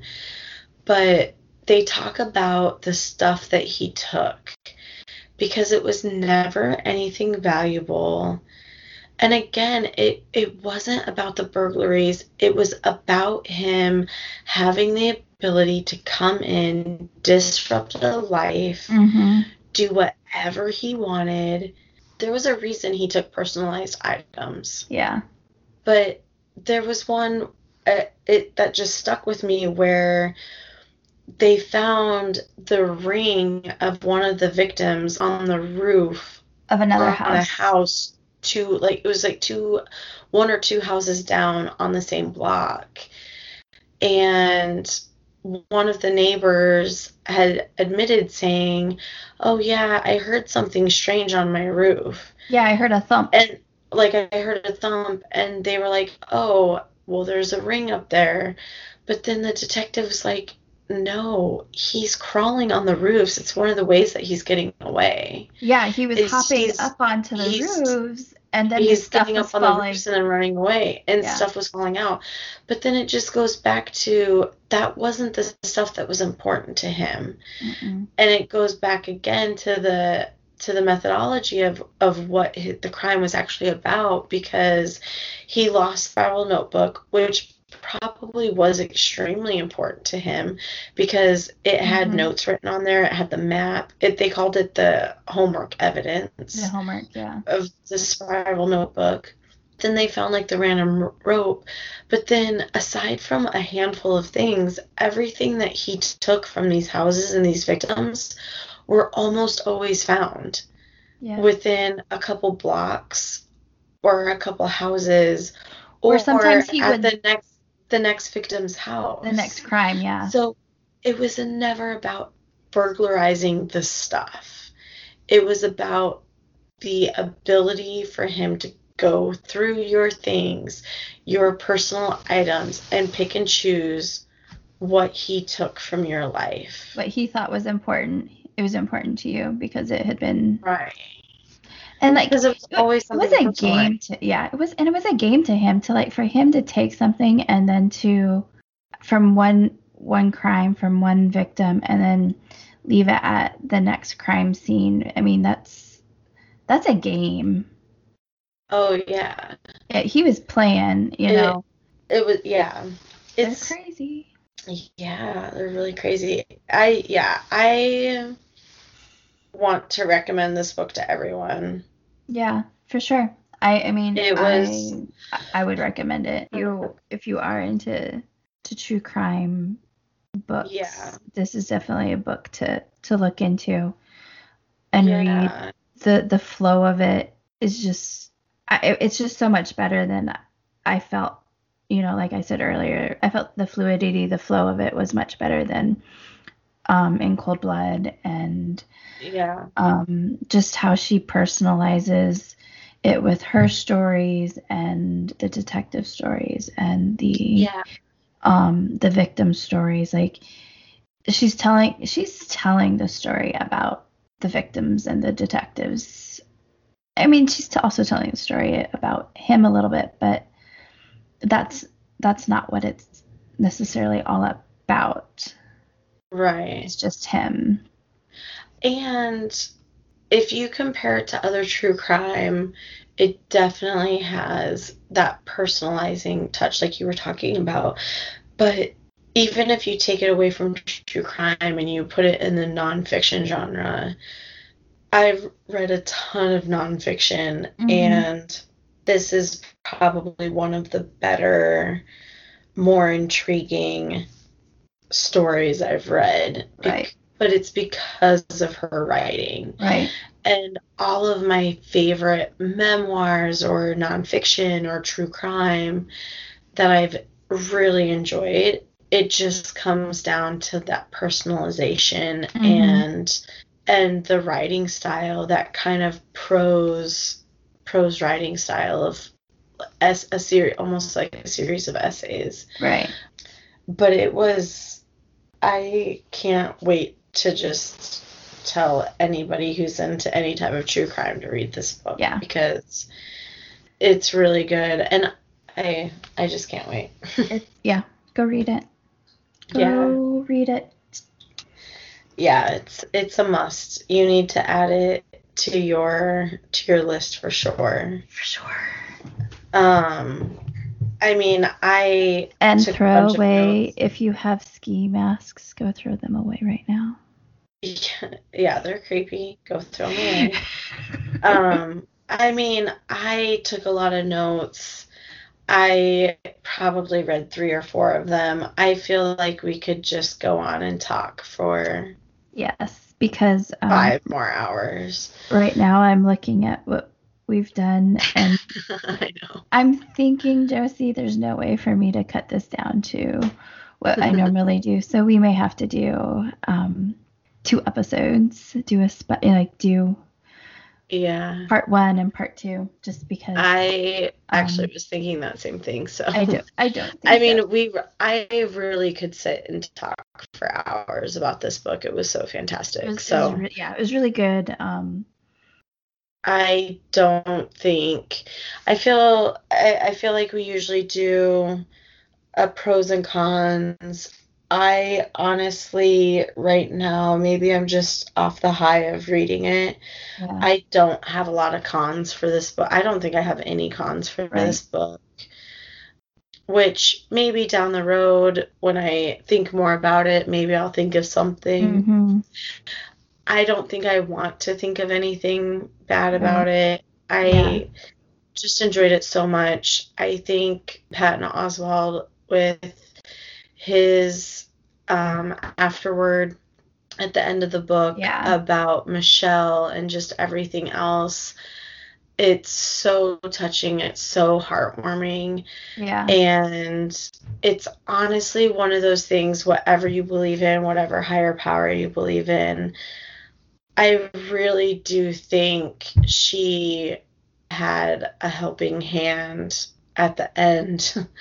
After she'd passed, like towards the end of it, I really do think she had a helping hand. And when you think about the whole thing, it really is like a movie. It's almost like a Hollywood version in real life. You know, Paul Holes was retiring. He was days within retiring, and they caught the guy that he spent 20 years searching for, hunting for him too. He looked at Michelle McNamara as a partner because they would just run by each other all the time. And he talked about his last email exchange with her, and you read Patton's letter at the end, or his afterword at the end, and there was just so much that she gave into this that I personally really feel that there was some help from beyond. For sure. Where she got to see that and have that gratification, that aha moment. They got him. We got him. Yeah. For our listeners that don't know much about Michelle, it was like April of 2016. She passed away in her sleep, and it ended up being an accidental overdose of like 3 or 4 drugs. Her working on this so hard and so much that maybe she thought she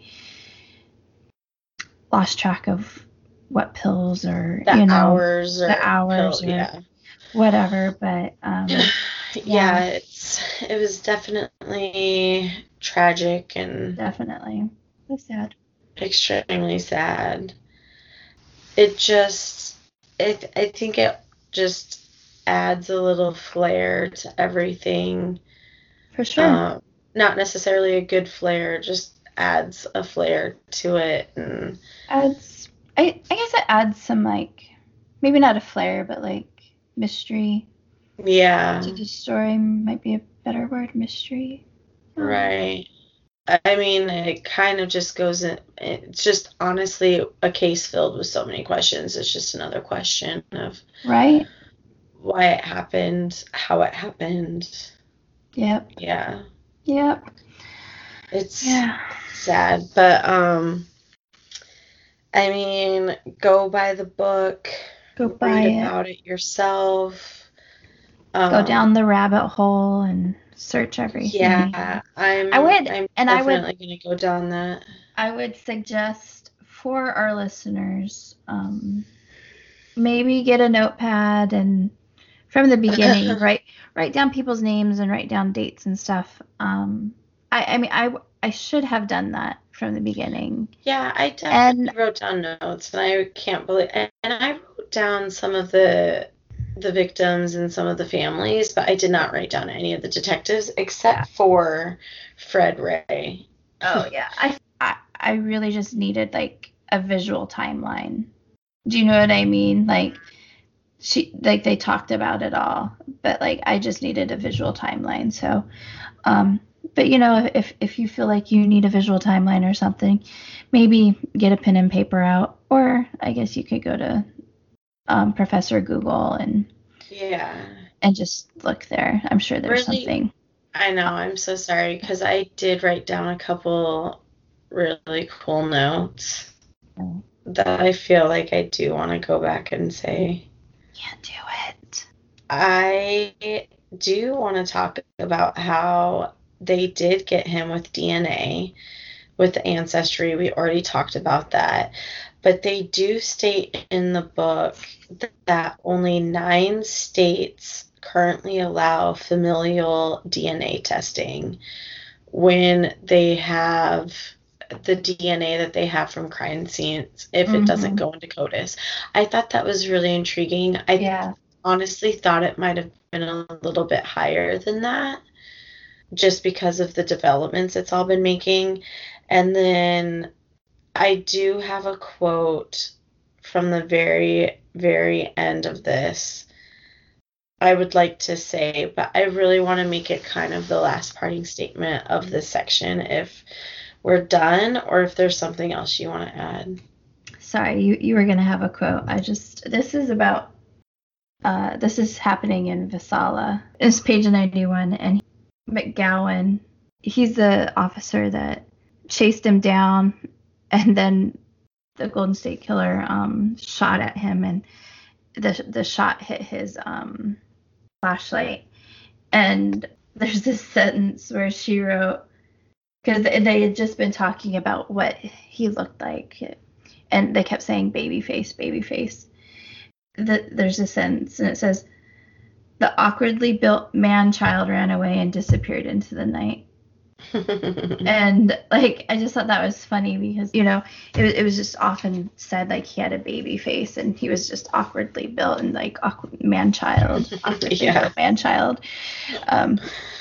Kind of made me chuckle. And every once in a while she would have like this little bit of like humor, kind of like that. Yeah. Where it was a very serious situation, but you know, but it was true. He was very just a couple words of wit thrown in there to kind of make it.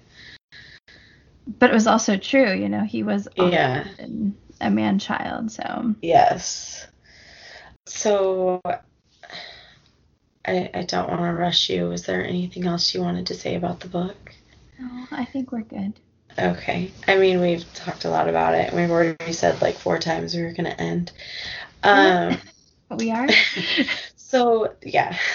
So the two people that ended up finishing the book for her with the editors were Paul Haynes, and he is referred to throughout the beginning of the book or throughout the middle to the end of the book as the kid. She clearly didn't want to give up his identity for him. In the third part, in the third section, he comes out and he's like, I'm the kid. Yeah. You could tell that they had, and she respected him and he respected her. You could just tell in the conversation of their email exchanges and her conversation about him. Well, and he moved from Florida to California. Right. To work with her. Right. And so you could tell that there was a big mutual respect there, and she didn't want to give up that identity for him. Yeah. But he does come out. So Paul Haynes, and then the other person who helps finish the book is Billy Jensen. And they were the ones who took over writing the rest of the book that she was unable to finish. And I feel like with what we've talked about, with you and I both being those puzzle solvers, really wanting to go into the psyche and liking the piecing together of everything, I want to leave with this last line, and it's actually the last line in the book that they write, and it says, "We will not stop until we get his name. We'll be playing the detectives as well." The end. The end. Man, what a great book. Great book. So Sheila, we've talked about this a little bit. What have you pulled from your bookshelf? I have not pulled anything new. It's the same as it was for Life of Pi that we just posted. But to update you, I finished The Forgotten Garden. I have to read 2 books by the end of February. Well, technically 3, counting our next book. But I'm gonna read Raven of the Sea and An Improper Encounter. Those are the 2 that I have to do now that I'm done with this book, and now that I'm done with January's book club book. So those are our 2 book clubs. We're doing 2 books next month for book club. So because you're meeting the authors. Yeah. So awesome. I mean, technically I don't necessarily have to read both of them, but like I said I would, so I'm going to. Right. So that's just what I'm going to focus on right now, on top of the book that we will be recording for next, which I guess that's actually excellent. That'll come out for March, right? Yeah. Sometime in March. Yeah. So you have a few weeks before you really have to start reading that one. I think it'll be a pretty easy, fast read. Yeah. I honestly haven't even looked at it. Well, partly because it's on my Kindle, but I am excited for it. We probably need to ask Andy if he has started. We will. And we'll get into that with the next one. Yeah. I finished, obviously, this book. I finished book 2 of the Witches Win, the mystery witch PI series that we found. I really wanted to start book 3 right away, but I have downloaded a ton of other books, so I refused to do it. And actually, I found this book only because it was a unlimited recommendation to me, a Kindle Unlimited. But I'm about halfway through it. It's called House Party Murder Rap, an Evie Parker mystery. And it's set in 1920s England. But it's a nice, simple little read. I thought it sounded like a lot of fun where this American woman ends up moving to England, gets married, her husband dies, and now she's back in England to settle some estates and stuff like that. And it's kind of the whole story of what happens to her when she goes back. And who's trying to kill her. Dun, dun, dun, dun. And why? Dun, dun, dun. But I do have a couple other books that I have added. Some of them are a little bit more heavy. Some of them look just like some fun, no-brainer. I specifically was looking at the number of pages. I didn't want anything that was really over 200. Yeah, I mean, like, none of the books are over 280 pages. Oh, that's good. Because I just was like, I am going to need to rest my brain. I am going to need something that I can just fall into and out of really quickly and not need a lot of stuff with. So I do have a couple of those books that I downloaded that I'm excited to read. So that's good. Yeah, but I do have a lot of happy reading ahead of me. But I am excited to announce the next book. It is my pick. And I think this is going to be a lot of fun. It's by Liz Braswell, and it is called Part of Your World, A Twisted Tale. Dun, dun, dun. And the tagline for this book in the front says, "What if Ariel had never defeated Ursula?" So I am really excited about this because The Little Mermaid 1 is one of my favorite Disney movies of that time period, when all these movies came out. Actually, I liked all of them, but I did love The Little Mermaid. And Ursula is one of my favorite villains. Oh, did not know that about you. Yeah, I do like Ursula. I think she's just a really good, classic, power-hungry villain that I love. So I am excited to read this. The other exciting thing is Andy is actually going to be joining us and reading this book with us. Yeah. So we will get him for the full book, and we will get him for the children's book next month. Yeah. And like he kind of helped pick this one out. Like, he kind of was like, I think I want to read a book with you guys. Yeah, you need to give me some time. We started this with him in December. It is almost February. It's the end of January. We have 1 week left, and he swore to Sheila and I he would not read a book with us. He doesn't read, and here we are, not even like a full 3 months into this journey with him. If you talk about like all the prep stuff that we had leading up to this that we got him involved with, he was like, I'm not going to read a book. I'm not a part of that.